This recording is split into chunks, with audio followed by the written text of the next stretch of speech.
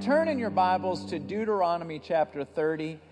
And if you have your Bibles, turn to Deuteronomy 30 and turn to, Proverbs chapter 7. We started the series last week. This is the second week of the series called Focus. And the goal is pretty obvious. We want to live our lives focused, and here's the title, on moments that matter. There's a lot of moments today that you'll live that don't really matter. But there are some moments, they matter a great deal. This week, you'll live 24 hours a day, 7 days a week. A lot of those moments, they don't matter at all. There are some of those moments that matter a great deal. We're going to identify those moments, talk about those moments, and thread the Word of God through it, and I hope it encourages you today. We're going to start off with Deuteronomy chapter 30. This is Joshua. For those of you that know Moses, he was the one that split the Red Sea. Well, he passed away. The 1 million people that were following him are now following his assistant Joshua. The trouble is that out of that 1 million, everybody say 1 million. Say it like an Italian, 1 million. There you go. 1 million people, a lot of those people stopped believing in God. They stopped, their heart used to be to God, devoted to Him, and then all of a sudden something happened. Joshua didn't know every single case scenario, but something happened, and their heart was no longer devoted to Him anymore. And so this is what He says to them. He says this command I am giving you today is not too difficult for you to understand, and it is not beyond your reach. It is not kept in heaven, so distant that you must ask, who will go up to heaven and bring it down so we can hear it and obey? It is not kept beyond the sea, so far away that you must ask, who will cross the sea to bring it to us so we can hear it and obey? No, the message is very close at hand. It is on your lips and in your heart so that you can obey it. What he's saying is this is not a hard thing. It is already in your heart. You already know what's right. You already know what's wrong. It's at the tip of your tongue. It's on your lips. The question is, here it comes, now listen today. I am giving you a choice, life and death, between prosperity and disaster. For I command you this day to love the Lord your God and to keep His commands, decrees, and regulations by walking in His ways. If, that is a huge little word, isn't it? If. Because everything that we've just talked about is contingent on your response. See, a lot of times we back up and we go, God bless me. But hold on a minute here. There's an agreement in place anytime you see the word if. If I tell my son, you go clean your room, and if you do that, you'll get an allowance. If he comes to me and go, I want my allowance. And I go, did you clean your room? And he says, no. The deal is off. Right? See, a lot of people want the deal. They just don't want to do their end of the deal. All right? So here we go. If you do this, you will live and multiply, and the Lord your God will bless you. Will bless you. If you live for Him, He will bless you. Can you imagine if you were friends with a multi-gazillionaire? And he says, look, if you and I are friends, I'm going to write you a check every single week. That'd be a good relationship to have. Are you with me? God is saying this. if you are in relationship with me, if you are devoted to me, I will bless you. Does that mean he's going to write you a check? Look, here's the deal. I just want him to bless me however way he sees fit. And that's the wonderful thing about God, is he's constantly doing inventory of your life. And sometimes a check, a bonus, a raise is not what we need most. If you have ever had a son, a daughter, a mother, a father, a brother, a sister in the hospital, you know exactly what I'm talking about. You'd rather have them out of the hospital than get a raise. Are you with me? All right. Are things going well so far? Are you enjoying yourself? All right, here we go. But if your heart turns away and you refuse to listen, and if you are drawn away to serve and worship other gods or no God, then I warn you, now that you will certainly be destroyed. You will not live a long, good life in the land you are crossing the Jordan to occupy. You will not have a good life. You don't have to serve God if you don't want to, but just brace yourself. This is not going to be a fun ride for you. That's right. Has anyone here ever ridden the Texas Cyclone before they tore it down?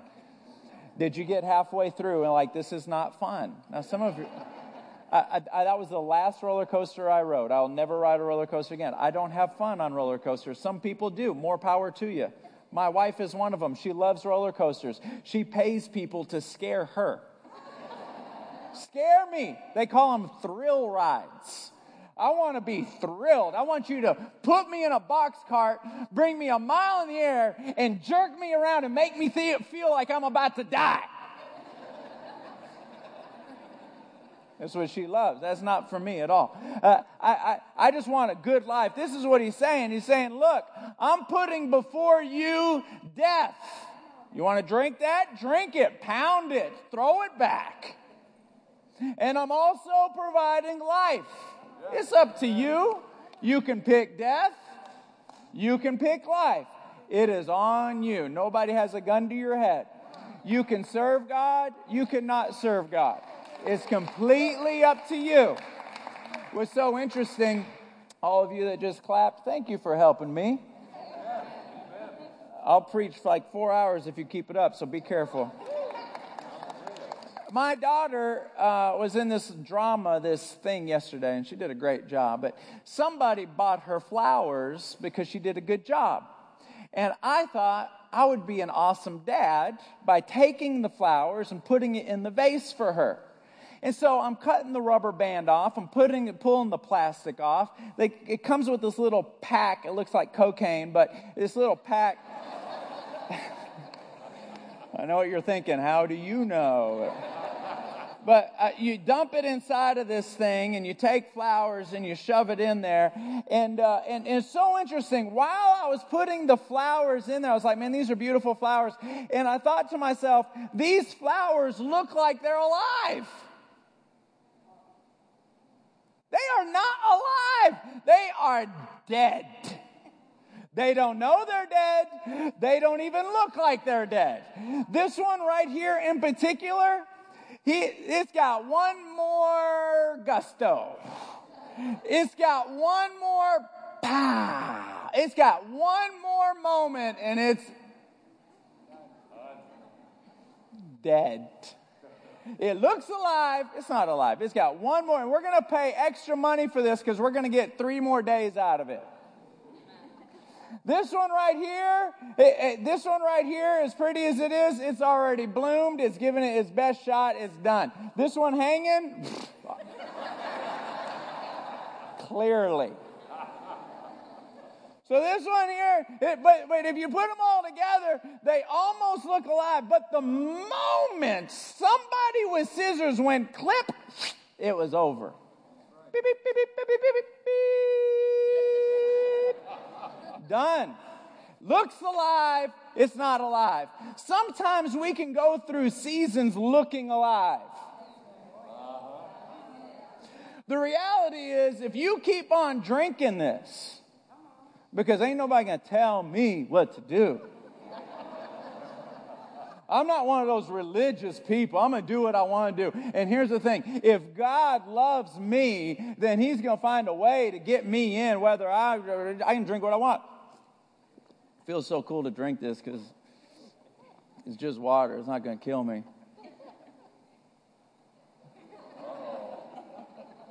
See what I'm saying? It's like, hey, look, here's the deal. Was God going to send me to hell over this? Is that what he's going to do? He's going to send me to hell just because look, if you're drinking it every single day, God can tolerate a mistake, but he cannot tolerate flagrant sins. Not going to do it. Some of you say, it doesn't say that in the Bible. Okay, let's go there. I haven't even got to my sermon yet. It's y'all's fault for clapping. I told you. He walked up to the adulterous woman. And he said, look, you've committed adultery. All your sins, you are forgiven. Ye who has never sinned before, cast the first stone. Everybody walks away. He says, your sins are forgiven. And he goes, hey, go and sin no more. That's right. That's right. In other words, I need you to be done with this lifestyle. I have forgiven you. I need you to be done. I need you to be done. Moments that matter. Moments that matter. Here's the thing. Solomon was one of the wisest guys to ever live on the face of the earth. And he writes this scene. He was leaning out of his window, looking down. He's in a palace. He's looking down. He can see the town. And he sees this young man about to do something stupid. And he writes about it. Watch this. This is in Proverbs chapter 7, verse number 6. Solomon looks down, verse 6. He says, while I was at the window of my house, looking through a curtain, I saw some naive young man, and one in particular who lacked common sense. He was crossing the street near the house of an immoral woman. Now, for those of you that think the Bible's boring, put your seatbelt on.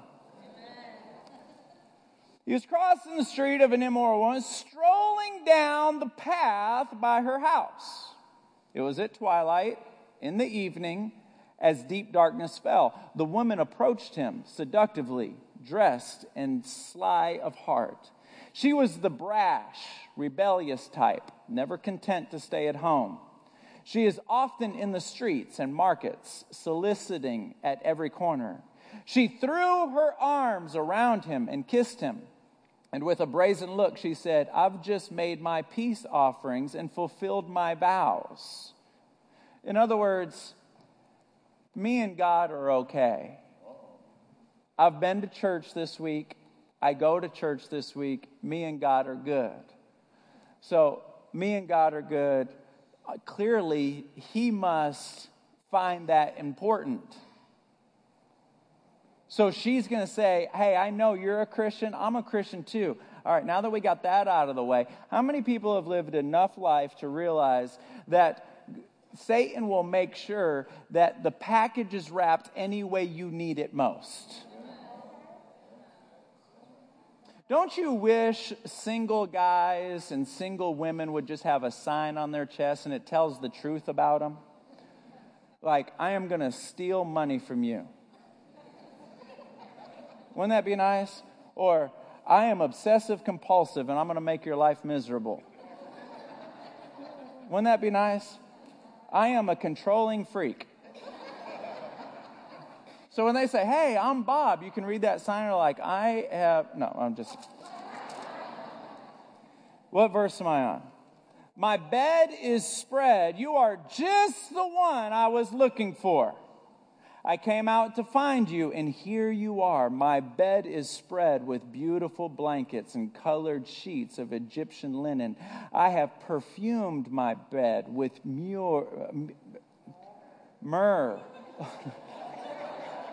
This whole story is making me awkward. Myrrh, aloes, and cinnamon. Man, she's taking it to a whole new level when you're sprinkling cinnamon.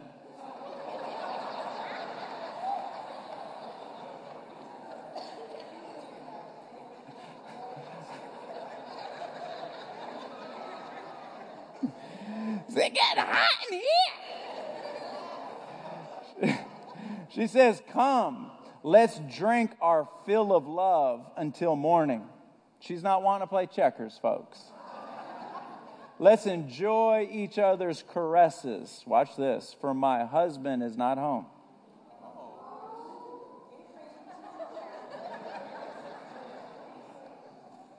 Just think, some people skip church today.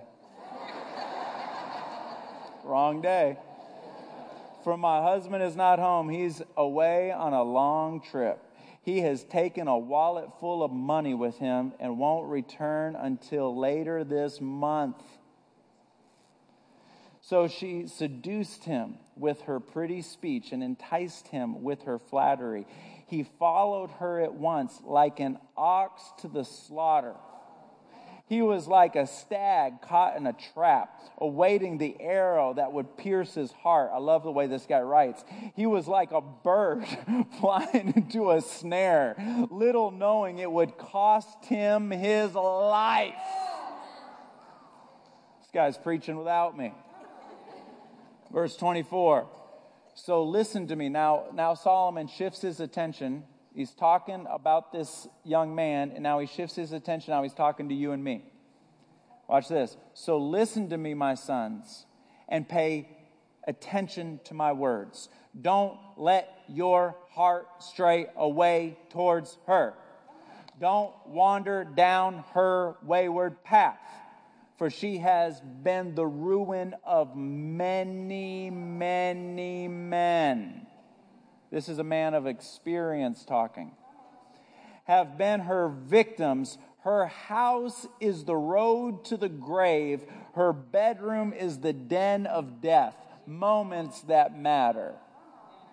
Where he ate lunch doesn't matter. This moment matters. What he decided to wear that day doesn't matter. This moment matters. There are certain moments in our day, certain moments in our life, they matter. They are going to echo long before that event is over. This is not an isolated event. This event has consequences. Oh my goodness, let me just get to my notes, otherwise I'm going to start preaching something else. Here's the recap. Solomon said that this young man lacked judgment. Was he trying to insult the young man? Was he trying to? No, he was actually stating a fact that he lacked judgment. How does he know? Does he know the young man? It doesn't matter if he knew the young man or not, because it is a fact that young men, watch this, let me just read it, according to the book For Parents Only, written by Shanti Fieldhan, she says this, that the frontal lobe of your brain, not the right hemisphere, not the left hemisphere, the frontal lobe of your brain, the part that makes decisions, choices, and consequences, is not fully developed until your mid-20s. Don't raise your hand on this. How many of you are younger than 25? I said don't raise your hand. That's my point right there.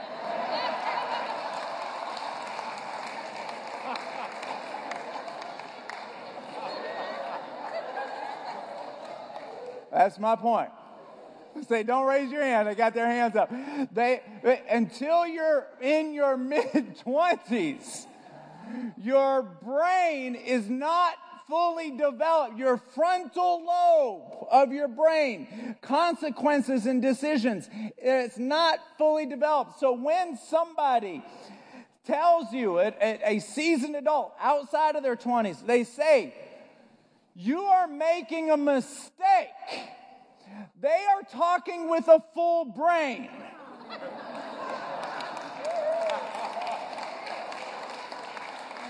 When you say back, now I know there's some 16-year-old kids sitting here going, you don't know what you're talking about. We knew you were going to say that. Because when you have half a brain, you think you know everything. How many many of you, and I'm in this boat, the older I get, the smarter my parents get.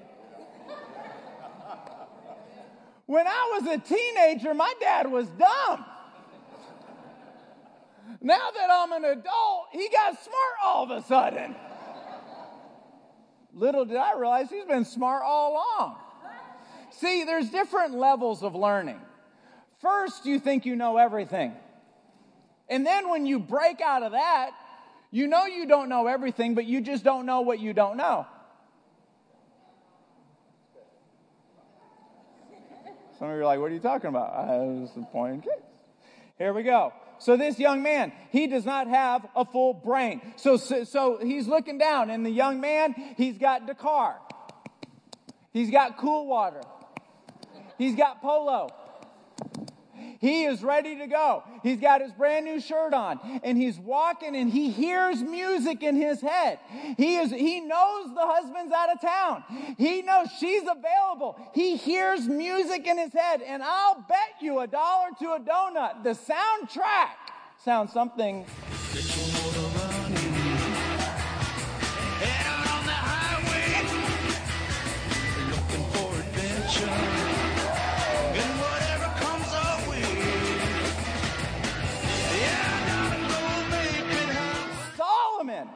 Way older, seasoned in years. He knows this game. He sees it, and he has another soundtrack in his mind. It sounds like this.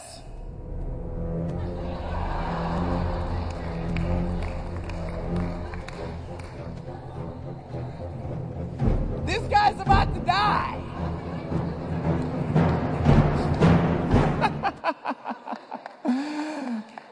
To die. Now, is he about to die physically? No. He's not about to die physically.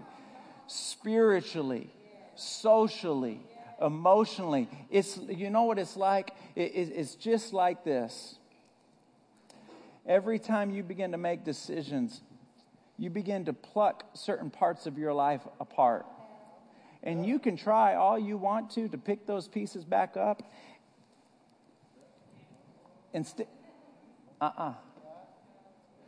And this young man does not realize, if you're taking notes, he does not have the wisdom to back up, to realize that this night is not an isolated event disconnected from other events in his life. That it is connected, because there are certain moments that matter. This night is a step down the wrong path. If you're taking notes, realize this, that when you begin to open up that door, hell comes walking in, and it is not leaving anytime soon. It is not leaving anytime soon. And he will have to live the rest of his life with the consequences of that one moment. There's 3 takeaways. Number 1, let's be wise. There is no moment that's an isolated event, and every decision determines your path. Let me give you a series of examples. A single woman may say something like this: I want a great Christian guy who's really got his act together. But she will date anyone who's cute. Don't point at anybody, that'd be awkward. Single guys, I want to have a great sex life whenever I get married, but in the meantime, I'm going to practice with anyone who's available. Let me just tell you something. No, I'm not even going to chase it. A married woman will say, I want to have a great relationship with my husband, but she makes the children a priority over him. Moments that matter. A husband says, I want my kids to respect me when they grow up. But spiritual laws don't matter to him. Moments that matter. A young Christian says, I want to develop a deep and lasting intimacy with God. But there's no time for him on the weekend. Moments that matter.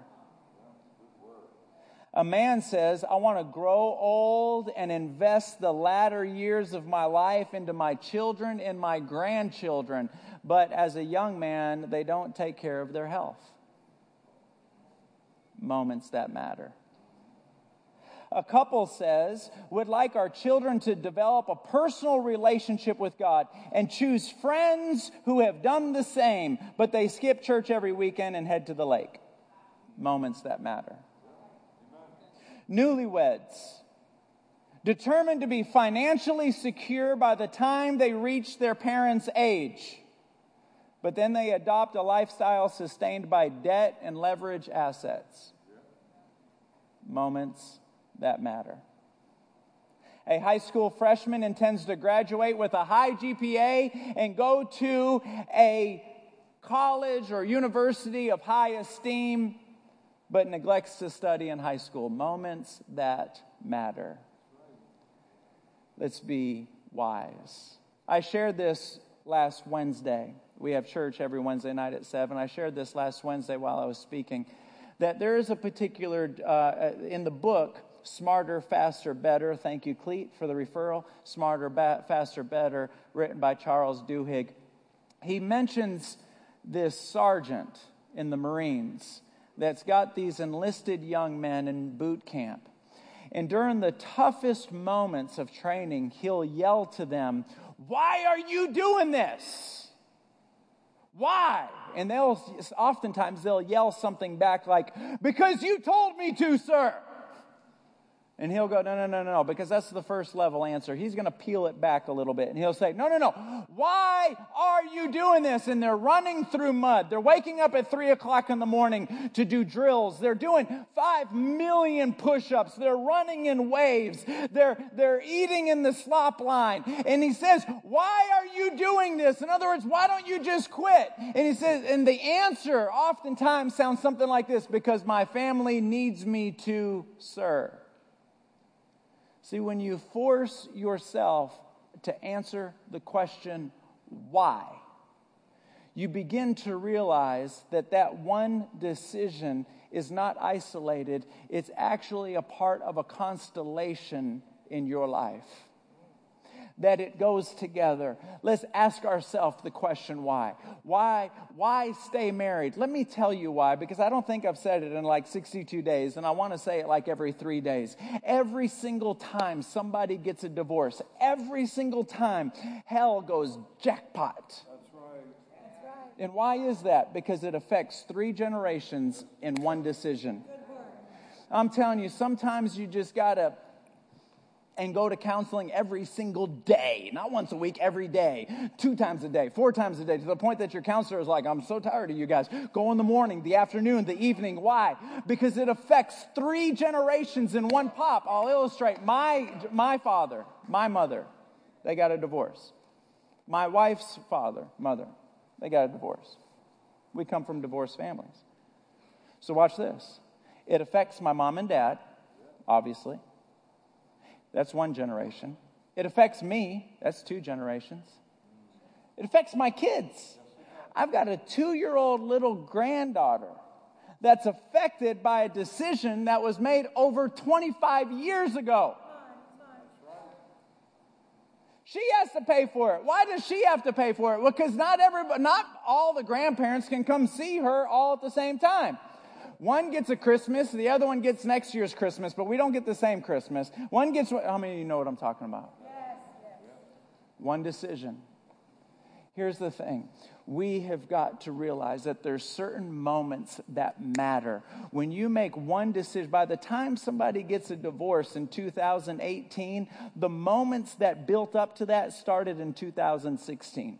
At a certain point, you got to realize this moment right here is not going to rip my marriage apart today, but it will.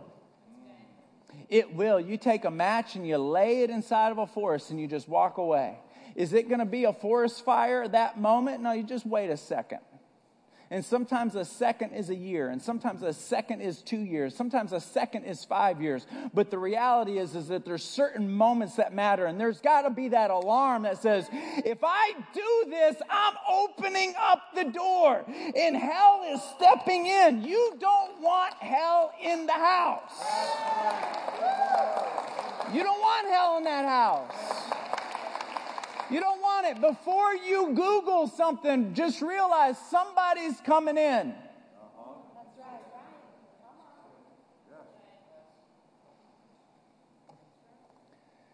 Let's be a fighter. Number 2 is let's be wise. Number 1 is let's be wise. Number 2 is let's be a fighter. Let's not ever quit fighting. You know, I heard, I was a part of an internship in Rockford, Illinois. And there was 13 of us, and we used to talk about everything together.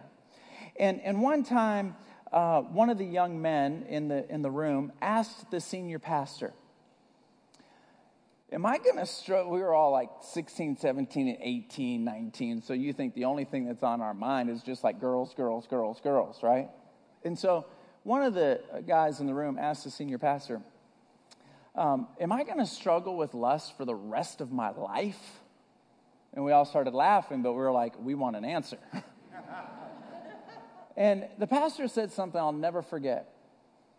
He said, there are certain battles that people will fight for the rest of their life. And I like that he said certain battles, because for some people, lust is like, pfft. There's other people, it's alcohol. Other people, it's something else. He says they will fight it for the rest of their life. He goes, but it is winnable. Amen. You'll fight it for the rest, but you can win. Point number 2 is this. Point number 1 is wise. Recognize this moment is bigger than this. Number 2 is you got to stay in the fight. If that young man is walking down the street and that little girl Trixie or Roxy or whatever her name is, hey, don't turn around. You know what the Bible says this? It says, run from your loose, youthful lust. It doesn't say fight against it. It doesn't say stand up against it. It says, run. God is not as impressed with your ability to stand up to sin as he is impressed with your ability to run from it. Run. When Roxy comes out, pew! Whoop, whoop, whoop, whoop, whoop, whoop. That's from the theologian Mo, Larry, and Curly. There's this book out, it's been out since 1973, but it was written by Peter Jenkins. It's called A Walk Across America. And he walked across America on his own 2 feet. Now, we're not going to discuss whether or not he's crazy. That's irrelevant. We're going to talk about his experience. They interviewed him. They said, hey, what was it like? And he goes, let me tell you what it was like. He goes, I was mugged 3 times. I was stabbed once. I got hit by a car. My dog got hit by a car. I ran out of money and had to get a job to make money to get myself across. This was a personal goal of mine. It was very difficult. And he wrote a book about it. And some reporter asked the question, of all of those experiences, what experience made you want to quit the most? Sand.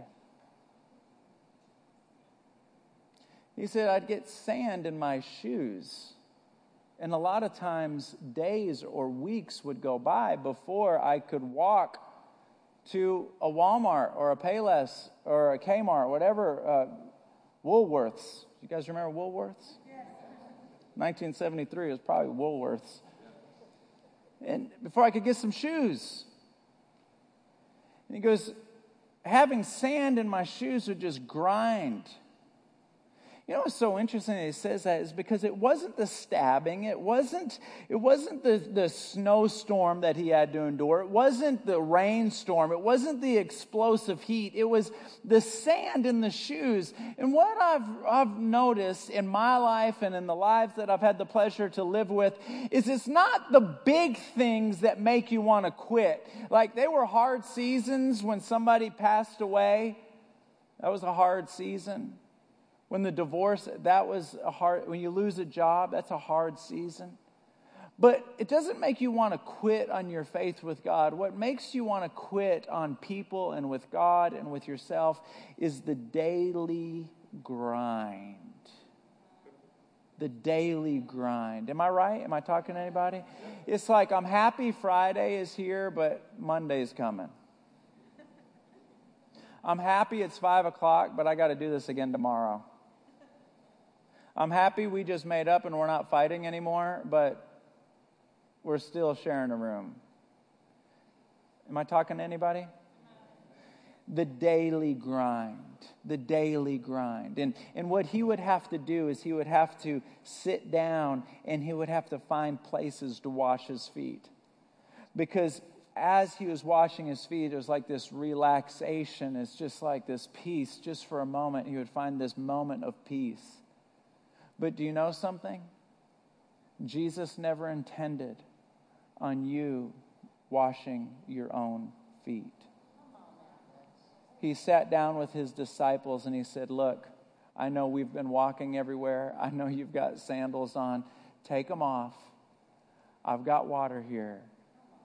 Let me wash your feet. He never intended on you and I trudging through life, trying to get through this, trying to get through the hurt, trying to get through the pain and heal ourselves. He never intended that. He intended on you not to quit, but he also expects us to get our strength from him, not from ourselves. I don't know about you, but there are many a times where I've wanted to pick things up and throw them out the window just because they're there. Because it's so stressful and so hurtful, but we cannot heal ourselves from the daily grind. We've got to learn to back up and say, you know, we are scared of silence. It makes us awkward.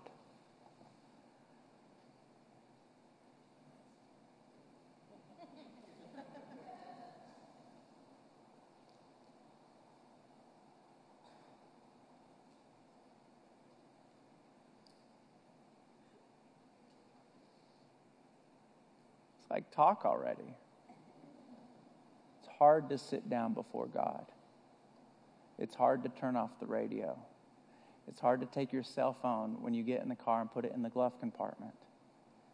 But it's the most important thing you will do, because that's when he begins to refresh you. Number 3.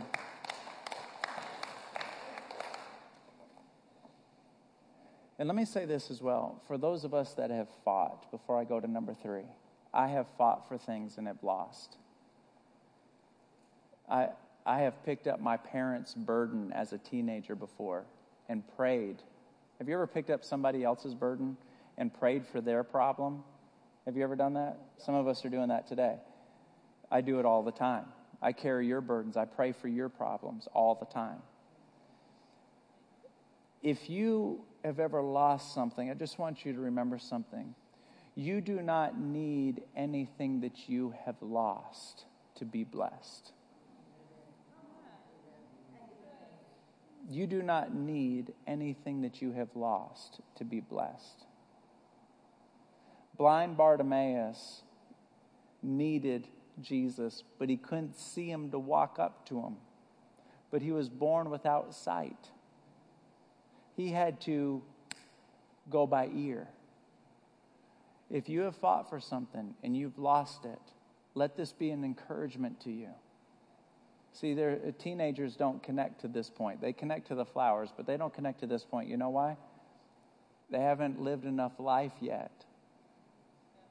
Sermons like these, I can't preach at youth conferences. I'm supposed to speak at a youth conference in June. I can't bring this message. They're 16, 17. They haven't lost anything yet. And the things that they have lost, well, geez, they can go back to the lunchroom and get a new boyfriend. When we lose things, it's a big deal. I want to let you know, when you have fought for something and you've lost it, if you've lost it, you don't need it to be blessed. Last and third point, to be consumed on what matters. To be consumed with it. There are 2 or 3 things that matter. Your relationship with God, your health, your family. To be consumed with it. Not something that you think about in your peripheral. Oftentimes the things that are most important to us gets the least of our attention. To be consumed with it. Charles Duhigg actually wrote in the same book, he actually said this. He said, your willpower is not just a skill, it's a muscle. Did you know that? That people who have the willpower to push brownies away, people who have the willpower to wake up and go to work in the morning, people who have the willpower to go to the gym and work out, people who have the willpower to have a prayer time every single day, that is not just a skill. Some people are born with a skill, but it is also a muscle that can be developed. Let me read the excerpt from Charles. He says it like this. He says, like muscles in your arms or legs, as willpower muscles strengthen, good habits seem to spill over to other parts of their lives. When you learn to force yourself to go to the gym or start your homework or eat a salad instead of a hamburger, part of what's happening is that you're changing how you think. Said Todd Heatherton, a researcher at Dartmouth, who has worked on willpower studies. People get better at regulating their impulses. They learn how to distract themselves from temptations. That's a novel thought. To distract yourself from what you're tempted. They learn how to distract themselves from temptation. And once you've gotten into that willpower groove, your brain is practiced at helping you focus on a goal. You get in a willpower. For people that they're just born and they seem to have willpower, they may have, that's why, and he goes on to say this, that's why putting kids in sports at an early age is so important. Because you teach them willpower at an early age, and as they grown up, their brain has been in that mode for 13, 17, 19 years. And parents that don't have boundaries for their kids have never learned the art of building willpower. That's why kids can't do whatever they want to do. Because when they get older, they haven't learned how to tell themselves no. That was kind of good. Isaiah, why don't you kind of come up here and play the piano or send somebody up here to play. It is my heart. It's my heart that moments that matter will become the primary focus of our lives. Those 3 or 4 areas that matter would be the primary focus of our lives. Because here's the thing, this is what I just really believe in my spirit, that the eyes of God are looking back and forth, looking for faithful people. And this is what the psalmist said in 12:1. No one is faithful anymore. Do you have that scripture? Help, Lord, for no one is faithful anymore. Those who are loyal have vanished from the human race. Where are the faithful? Let me say it this way. Where are you? Where are you? When the Lord came walking into the Garden of Eden, He came in and He said, Adam, where are you? Where's my son? Why are you hiding from me? Where are you? Where are you? Where have you gone? Where did you go? What took your attention from me? What has your focus? Where are you?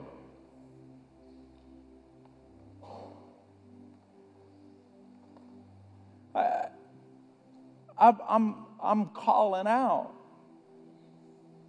because what I believe is that oftentimes faithful people just get things out of focus sometimes. And it just takes a friend or a pastor or a moment to come along and say, hey, where'd you go? Where'd you go? Let's recalibrate that compass. Let's get things pointing back north again. Let's begin to exercise some of those willpower muscles in the direction of the Lord. Because I want to tell you something. How much you bench press doesn't mean diddly or squat. You can build your willpower in that area all you want to. The reality is that there are 2 or 3 areas that demand your focus. It demands it. And if you have, listen to this, if you have any desire at all to become more focused on God, the only reason why you have that desire is because the Lord is inviting you. Otherwise, you wouldn't have that desire at all. That desire did not come from you. It came from Him. The Bible says no man comes to the Father unless drawn by the Son. If you're sitting here in this room and you're saying, you're talking to me. Not everybody in this room is thinking that.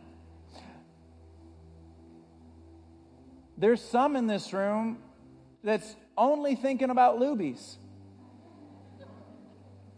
If you have any desire at all to get more serious and more focused on Him, you are experiencing an invitation from the Lord that says, focus on me.